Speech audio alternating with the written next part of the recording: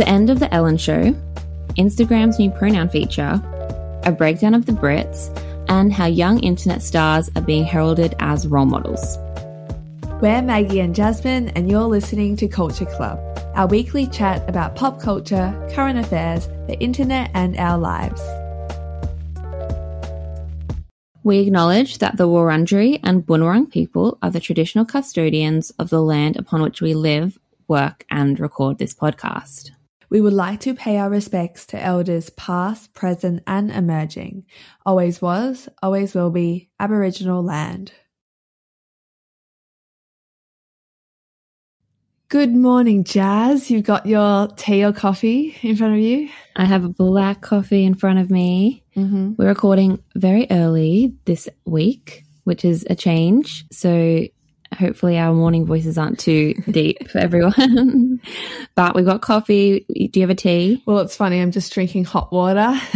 Oh, so that's good for the voice. Good for the voice. It's very true. But we've got a jam-packed episode in front of us. Yes, I think we should just get straight into it. Mm-hmm. But before we do, we have some exciting news. This episode of Culture Club is sponsored by Scarlett, an Australian period care brand aiming to make our cycles more sustainable and redefine the period experience. Thanks, Scarlett, for sponsoring our episode.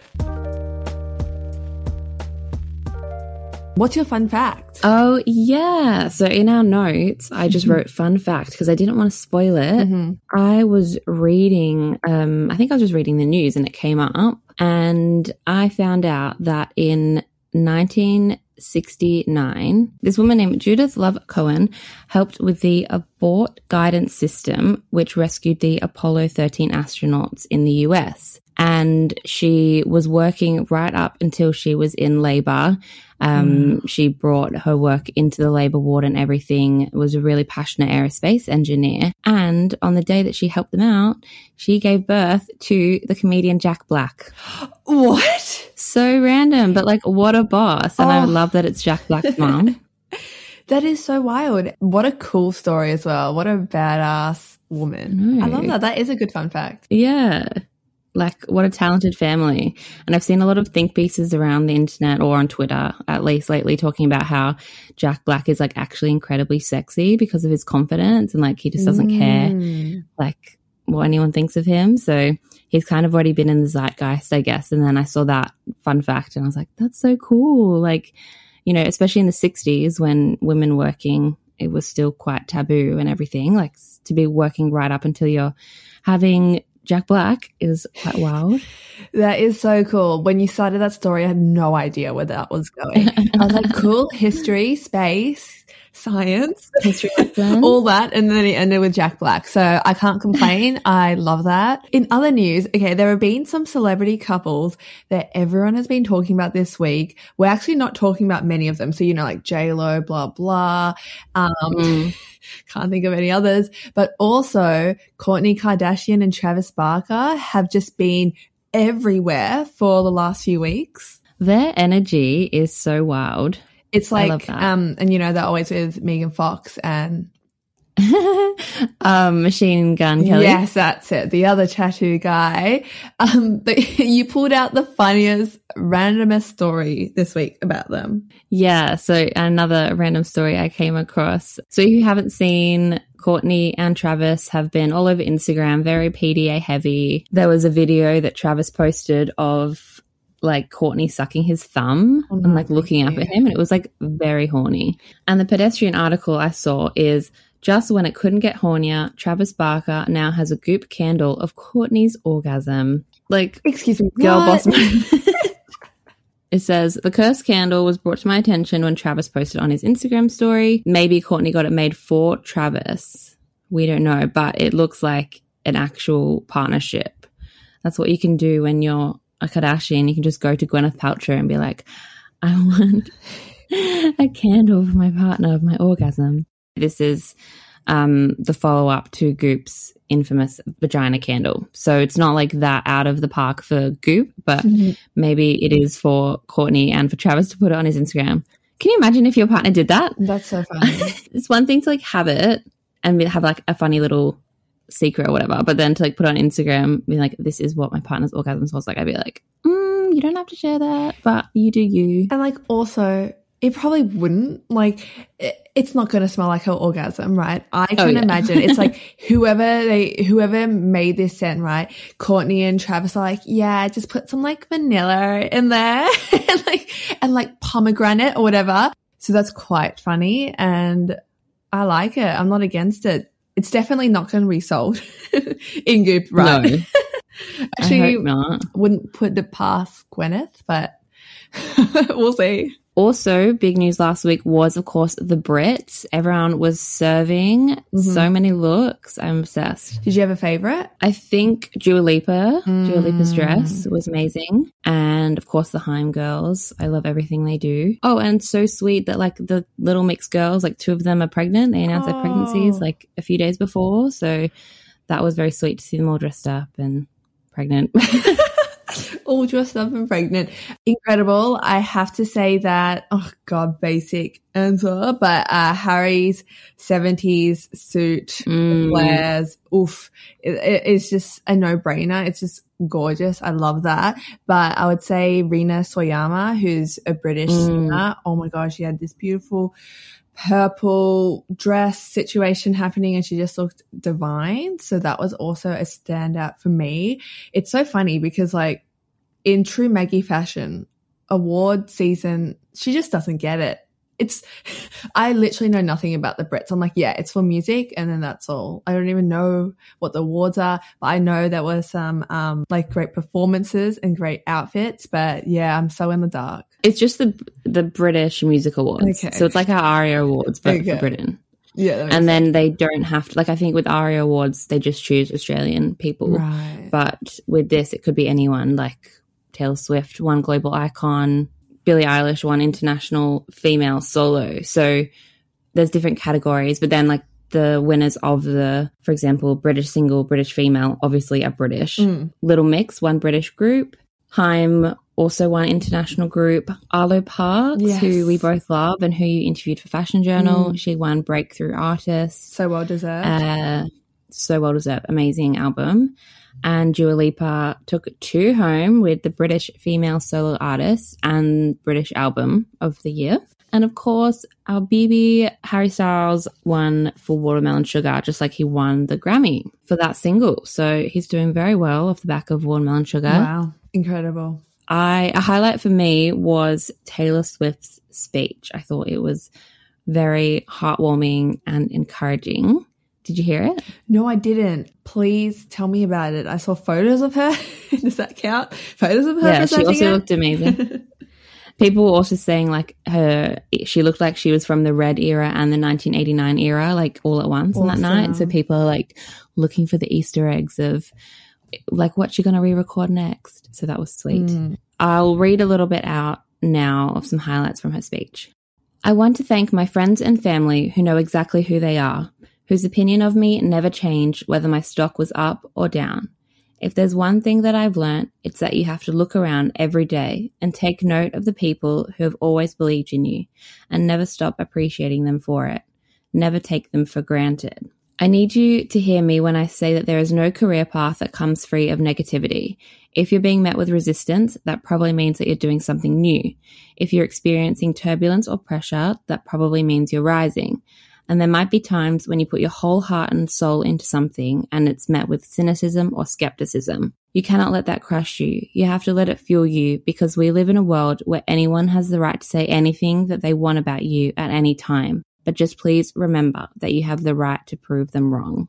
That's awesome. So sweet. She's so good. There is a part of me that for the second last part where it's like, if you're being met with resistance, you're doing something right, keep pushing. I'm just like, okay, we can cut this out. We don't have to talk about it. But it's like, I keep thinking about like extremist right-wing people being like, yeah, like pushing the conspiracy theories. Do you know what I mean? Yeah. So I'm like, yeah, if you're doing good in the world, this applies to you. But if you're not, just don't listen. Yeah. But no, I'm just talking about career path, I guess. Yeah. So I love maybe, it. Yeah. But interesting take. Pete Evans, like, oh yeah. Listening to this? Nah, don't worry. Keep going. Yeah, that was really lovely anyway. A few months ago, I recommended an article on Ellen DeGeneres and the way the Ellen show was falling apart around her. And this week it was announced that next year's season would be the last for her talk show. So after 19 seasons and over 3,000 episodes, Ellen is going off air. Did this surprise you when you heard the news? No, I wasn't surprised at all. And I also wasn't surprised how she's making herself the victim in this situation. When people are talking about it, she's like, I couldn't go on any longer. Like, I was attacked. You know, she's very much like it's a very defensive. I read an article as well that said she didn't like quit. Her fans fired her. Like the viewers fired her because the views were going down so much. Yeah, right. I love that line. I did read a good article in the Sydney Morning Herald that kind of broke down the breakdown of the Ellen show, but less so about the like her bad behavior and toxic workplace that she like cultivated, but also just the numbers that were associated with it. So the September premiere of the latest season was down 37% compared to a year ago. And I know it's wild. And actually, that number in comparison, just because of COVID, most other talk shows were experiencing like a 17, 18% drop, but that hers was like double, more than double.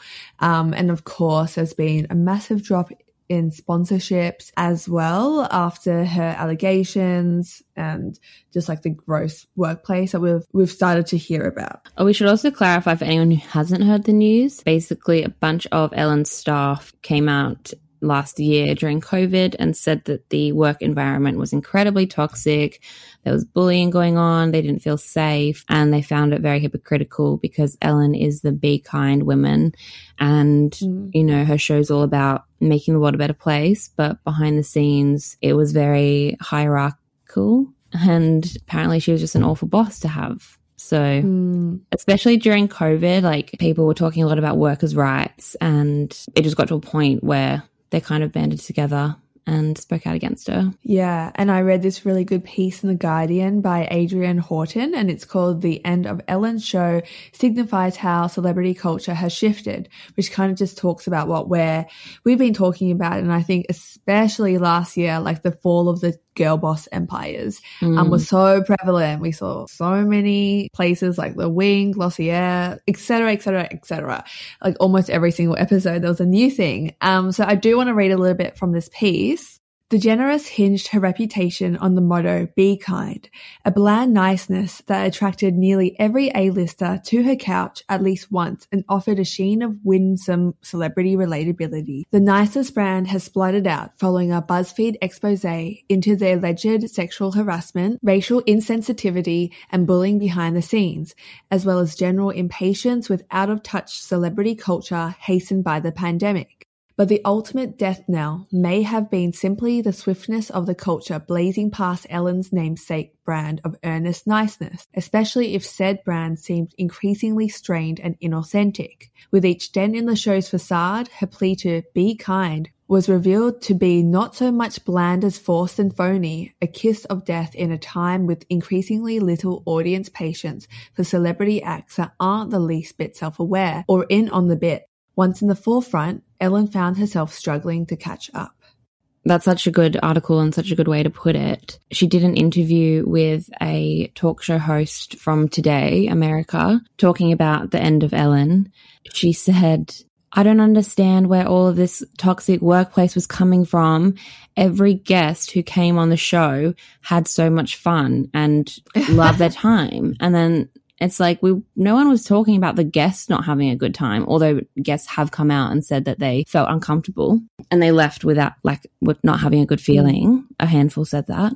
I'm talking about the workplace, not the people who come on and get $1,000, you know? So do you think that this is her bad behavior being held accountable, or do you think people, or you could say both, do you think people are also just sick and tired of the talk show format in general, but then also in the COVID era, these celebrities coming on and complaining that they have to quarantine in their massive house? Yeah, like it's a prison.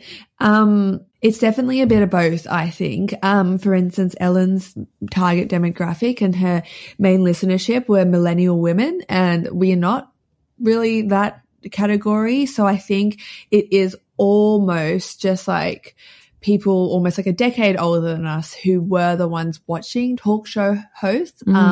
Myself in particular, I really don't really watch stuff like this. It never really did appeal to me to begin with, but I do think just after the past year and having these conversations like be revealed to us, it just further puts us off. It's like, okay, we try to support creatives we like with our dollars, but also our views and how we like what we consume. So it's like, why would we spend our energy and time on someone like this when there are so many other talented people out there as well? I remember watching Ellen when I was in school, so like the early 2010s, and like if you're off sick or whatever. And I always found it really heartwarming, and nice. Especially the segments where there were nice guests on, people who have been through something hard and, you know, Ellen's helping them out. But when you know what we know now about her and the fact that she hung out with George W. Bush, like a literal war criminal, and, you know, she was kind of justifying that behavior and all these things, it makes you think like, well, I don't want to support that, and it makes it feel more fake. Oh, yeah. So just to end on the same interview with the Today Show host, she kind of made a joke about it, but I found it very interesting because she's basically just destroyed like 19 years worth of like fan loyalty. So she's having this interview with a fellow talk show host, and the woman says, "Your motto is be kind. If you could go back and change that kind of tagline, what would it be?" And she was like, "Oh, I wouldn't have be kind. Like it just got taken out of hand, and people ran with that. And it's so easy to attack the be kind women because it's like such a high standard." And then she says, "Okay, what would your motto be now?" And Ellen says, "Go fuck yourselves." Oh like that would be her motto. Go fuck yourselves. And yeah. And like, obviously she's saying it in jest as a joke. Like she laughs afterwards and stuff, but I'm just like, oh my God, for like all the fans, like people who still love her or people who have supported her for years, like 2 decades, being like, go fuck yourselves. Like I feel like it's so bitter and such like an awful tone to end the show on. I did like there was a little part in the Guardian piece that I just read out, and the writer did kind of point out, I'll just actually read out the line because I liked it. "Imagine what that ubiquity of surface niceness does to your brain." And I think, you know, after filming 3,000 episodes and being in the public limelight for decades, it would be hard to just like keep up that facade of shallow niceness, as they also said. It's quite the surface level. And you know, when it's like just being fake nice all the time almost, or having to have that presence and that's what you're known for, it kind of just like rids you of what it is like to be a human. And yeah, I'm saying this not to excuse her actions at all, but I think it's hard to have her position as well. No, I agree with that. But also I feel like you can have a base level of niceness to people, like just be polite to people. Like you heard all these horror stories of people not being allowed to look her in the eyes and all this. And I understand she'd have a massive staff of hundreds of people. People don't expect you to be best friends with everyone, but at least like look people in the eye and give them a smile if you're the be kind woman, you know? Who knows what Ellen will be doing next? It'll be interesting to see. So farewell at the Ellen Show.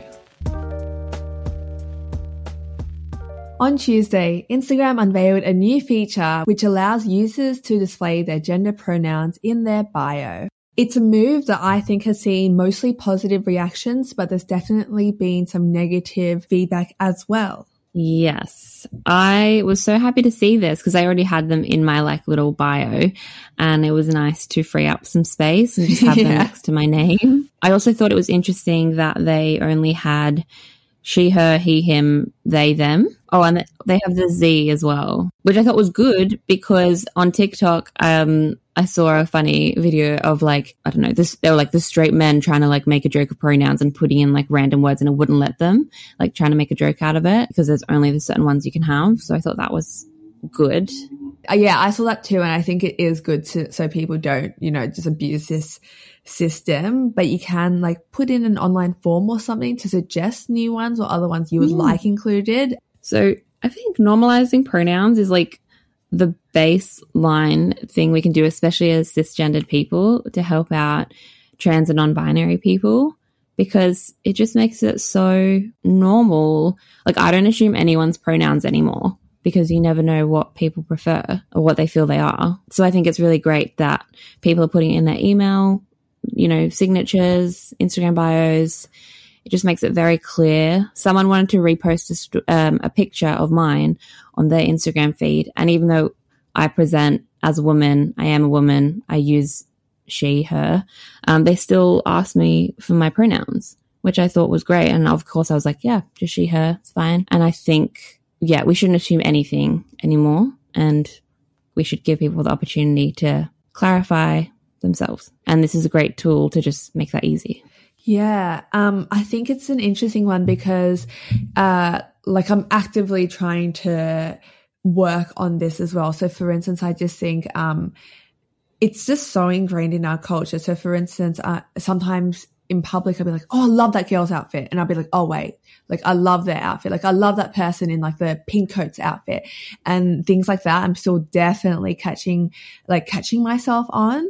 I think when I'm talking to someone, I will try not to assume someone's pronouns, but it can just seep into our everyday life. And I do think this is even a great conversation starter about having Instagram bios. And a lot of people, I've had a few conversations with people being like, well, if you're cis, why do you need it? And it is just about normalizing the use of pronouns that you want, because in actual fact, we do have pronouns we would like. I read a good post that's even if you're cisgendered, you do have pronouns that you'd like to be used.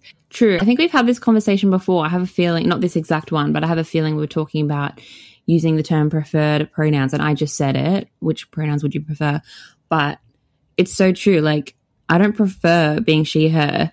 I am she, her. If someone said he, him to me, I'd be really oh, I don't prefer that. I am that. Yeah. So that's important. But of course, for gender diverse communities, there is still fear and there is still threat of danger with using features like this. I read another great piece in The Guardian. This one was by Harren Walker, and it was called Instagram's pronouns feature is fine, but it won't stop anti-trans abuse. I'm going to read out a little bit now. Speaking from experience, if someone's going to harass a trans person online, they probably won't bother to make sure they're not misgendering the target of the hateful vitriol and being on the receiving end of that ire. I don't really care so much the person harassing me has my pronouns straight. That's why I'm personally way more into some recent anti-harassment tools that Instagram rolled out in April than I am this new pronoun feature. Like the feature that lets you block someone in perpetuity, no matter how many accounts they create. Now, if only Instagram would do something about all the trans sex workers whose accounts it shadow bans and deletes without warning for allegedly violating adult content policies.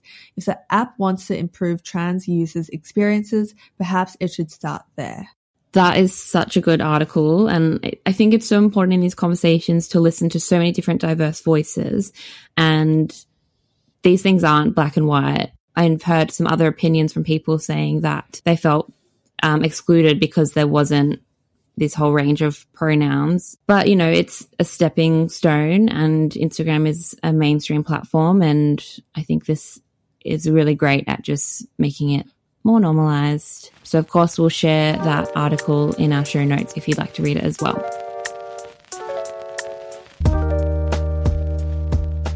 Now, you and I obviously care a lot about our everyday actions that can make a difference on the planet. Yeah, we love bringing our keep cups for our morning coffees or choosing to shop secondhand when we can. But one thing I've also been focusing on more over the last year is making my period care more sustainable too. Me too. And that's why for this episode, we're partnering with Australian period care brand Scarlett. While there are a handful of brands out there making periods sustainable, Scarlett is creating fun and modern products that look just as good on your bathroom shelf as they do stashed away in your bathroom drawer. Some of our followers may have seen that I've spoken about Scarlett on my Instagram when I tried their waste-free, worry-free period briefs, which are so comfy and so cute and make me feel protected when I'm bleeding. And I've been using their 100% medical grade silicone period cup for the last few months and found it to be super flexible and easy to use, unlike some other period cups out there. So to learn more about Scarlett, head to their Instagram at @WeAreScarlett or find their website scarlettperiod.com in our show notes. It's the new period brand for a new kind of period. So while last week we spoke about Billie Eilish's British Vogue cover, this week we're going to use them again and talk about British Vogue's Beauty Tips video for dewy skin. It featured 25-year-old US singer and former Disney actor Dove Cameron. While she looked amazing and was giving her tips, a lot of the comments were talking about the fact that she's had a lot of work done. For instance, quote, "She's beautiful, but it's important to remember that she's gotten work done on her face, and so have 90% of all celebrities. Expensive treatments, implants, and skincare will have good results, so don't compare yourself to these people." Other comments read, "She's had a lot of work done at a young age. It's quite sad, actually, and says a lot about the industry she's in." Or another read, "Like her eyes have been lifted to the heavens and this gives the woke look. This seriously affects young minds." Sorry, I don't even know what that means, but... And then they were also talking about how this isn't a good role model for young people. I believe the first comment has a lot of merit in that it does upset me a little bit, especially someone who struggles with acne and having quote unquote bad skin or whatever. It does upset me when you do see celebrities being like, I just use this one product, or like Kendall Jenner for Proactive or whatever. Like, I'll use one product and my acne's gone. It's like, I've written about this before and how it actually costs so much money to have good skin and to have these extractions and to have the, treatments and all this stuff. So I think it is important to remember that when you're comparing yourself to a celebrity on British Vogue. But at the same time, why are we putting these young women on pedestals and making them role models for our children? I think that's a whole different conversation. Yeah, I always find topics like this so tricky because I'm always on the flip side of like, okay, surgery is like a woman's choice or a person's choice. They can decide whether they get it or not. And it's, again, we've talked about this with our conversation with Eve Blake last week when we're talking about, well, we don't put male celebrities on this pedestal and they're not role models. So why are women, but especially young women, I think because they are young, we're like, oh, they are going to influence our youth. We don't almost put that same pressure on adult, like older women, more adult women, if you know what I mean. So she's 25 years old and she has to carry this burden. Whereas if someone is a decade, 35, 45, whatever, I feel like it's just the norm almost. I think maybe people are just quite, put off or kind of scared that, yeah, she's been having surgery since she was a teenager, which is kind of frightening in a sense of, not frightening, sorry, which is I think just foreign to a lot of people, including myself. But that's her choice and she didn't ask to be a role model for people. This also blends into a Vogue US article by Jillian Sagansky, and it interviews the internet star Emma Chamberlain. You are a big Emma Chamberlain. You go. So you are a big Emma Chamberlain fan. What did you think of this article? Yes, I'm such a big fan. I'm actually writing an article about her at the moment. No interview attached, just me, talking about her. But anyway, this chat was very much a candid interview about mental health and burnout. Very much her opening up about things that she hadn't ever discussed publicly before. But kind of what interested me the most was her discussion about vulnerability. So for those who don't know, Emma is a YouTuber, super cool. I just love how it's so cool. So basically, cool. People love her because she's like so relatable and so funny and so down to earth. And, she'll show us like her acne, or she'll be like, I just had diarrhea, or whatever it is. Don't want to conflate the two. I'm so sorry. But she is very vulnerable on camera. That's what a lot of people assume. So the interviewer, Jillian, asked this question. It's interesting how much perfectionism came up as your primary source of anxiety. Everyone loves you because of your vulnerability and imperfection. We love you because you're real. It's okay. That wasn't a question. But to that, Emma replied, that's a great point. And it's interesting because perfection to me is not what it would be for someone else, right? Perfection for others might be never having a zit and a perfectly symmetrical face or whatever the fuck. But for me, it's actually more of a moral perfection. So you rolled your eyes just then. But anyway, let me finish this and then we can talk. No, I was nodding, like I was agreeing. Oh, okay. I was like, oh. Anyway, moral perfection.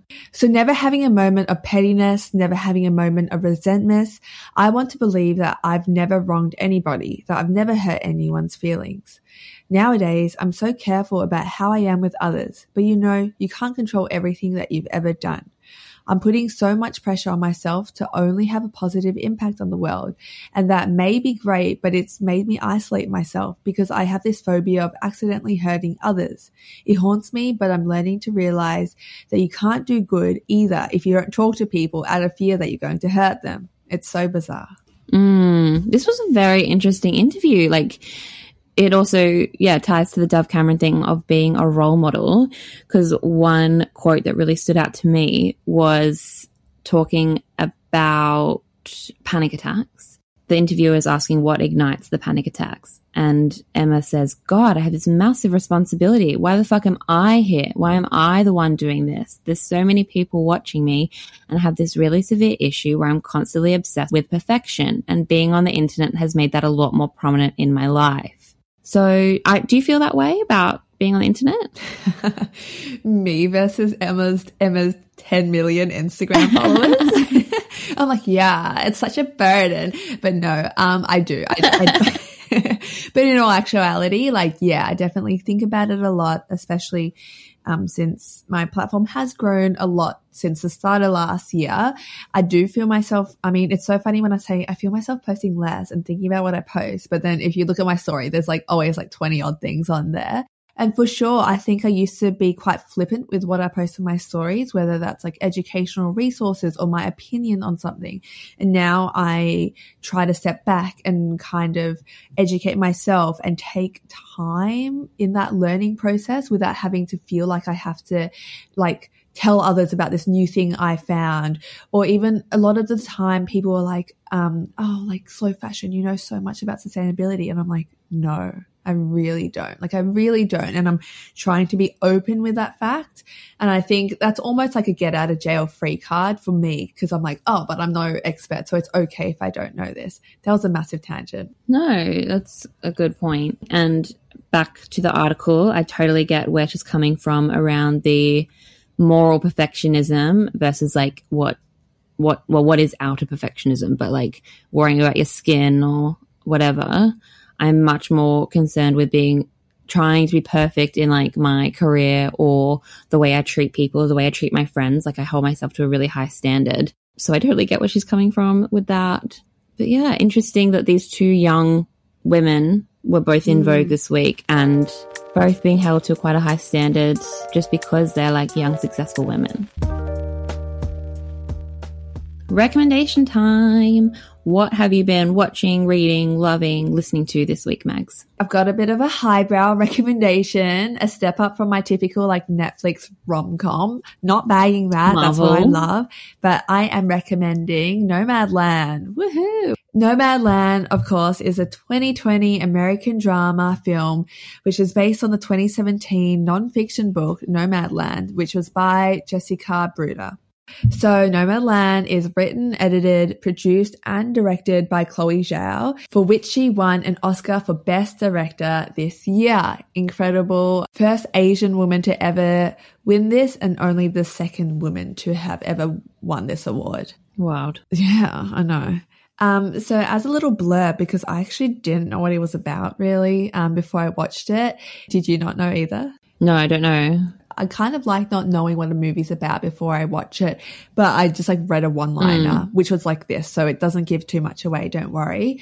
But it's about a woman in her 60s who, after losing everything in the Great Recession, embarks on a journey through the American West, living as a van-dwelling modern-day nomad. It stars Frances McDormand, who also co-produced the film. It was really cool. I didn't know this, but she actually kind of scouted Chloe Zhao to be the director. So she kind of chose her to direct this. And oh my God, it was incredible. What really stood out to me were the performances. Of course, Frances is an amazing actress. but a lot of the other cast are non-actors. So Chloe often works with like real life people in her movies.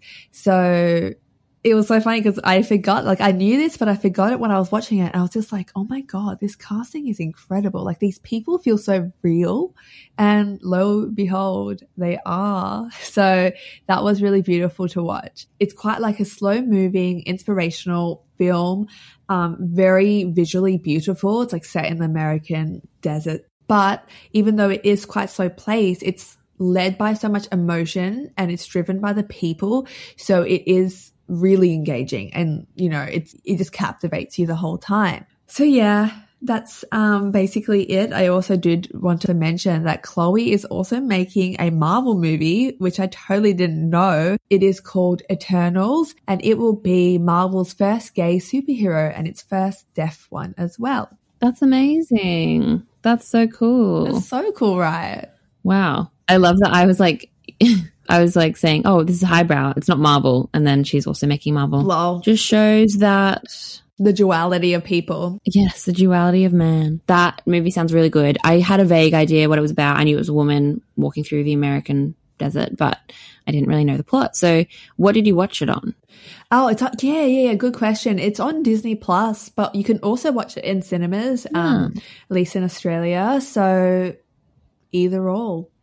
I'd check it out. It's really great. And Jasmine, what did you read, consume, watch, blah, blah, blah this week? I read an article for Refinery 29 called The Word Cheugy is Already Cheugy by Michelle Santiago Cortez. So I was ranting about this term cheugy on my Instagram the other day and talking about how it just feels like sometimes women can't enjoy anything. And this article kind of talks about that as well. So if you weren't aware, cheugy started going viral after TikTok, and it's basically the opposite of trendy. So anything that's like behind the trends is cheugy. It's so wide ranging, but it kind of includes like the live, laugh, love signs, or saying the word doggo, moustache accessories, things like that. So things that were basically that older millennials enjoy. Apparently it was first introduced to TikTok at the end of March, but then it didn't generate much buzz until the New York Times read about it recently. And all the videos I've seen on TikTok are like people making fun of women and of things that women enjoy. So I really like the way this article broke it down. I'll just read a little bit of a quote out here. Over the past few days, trend reporting TikTok accounts have introduced thousands to what some call a Gen Z word, reigniting the truly exhausting Gen Z versus millennial showdowns from earlier this year and prompting counter TikToks defending Chevron and Starbucks like their side partings and skinny jeans. Cheugy is becoming as widespread as the creators intended, but its use is mostly being fueled by backlash. While some see cheugy as a value-neutral word that describes the married at 20 aesthetic, others see it as a reductive, dismissive, or even offensive grouping of people for simply liking what they like. For every person like Trisha Paytas that proudly calls themselves a cheug, there is someone who cries misogyny or classism. And that's me crying misogyny and classism. I just think it's so silly having all these trends that just make people feel bad. It's also so wasteful. Like, if you still like Chevron pants and they're in your closet from 2013, you wear them. Like, to follow these trends and the micro trends that we spoke about a few episodes ago, it must be so tiring. It is so tiring, I think. But a lot of TikToks have also said that this also is like a media showdown. Like, media sometimes like grabs onto these trends when they're not really trending and makes it into a bigger thing. So if you're interested in the cheugy trend, I'd recommend that. It'll be in the show notes. Awesome. That's such a good read. I love the sound of that. Well, that brings us to the end of the episode. Thanks again to period care brand Scarlett for sponsoring this episode. Don't forget to find and follow their Instagram account at WeAreScarlett. That's going to be linked in our show notes as well, and maybe try out some of their period products for yourself. Thank you for listening, and we'll speak to you again soon. Bye. Bye.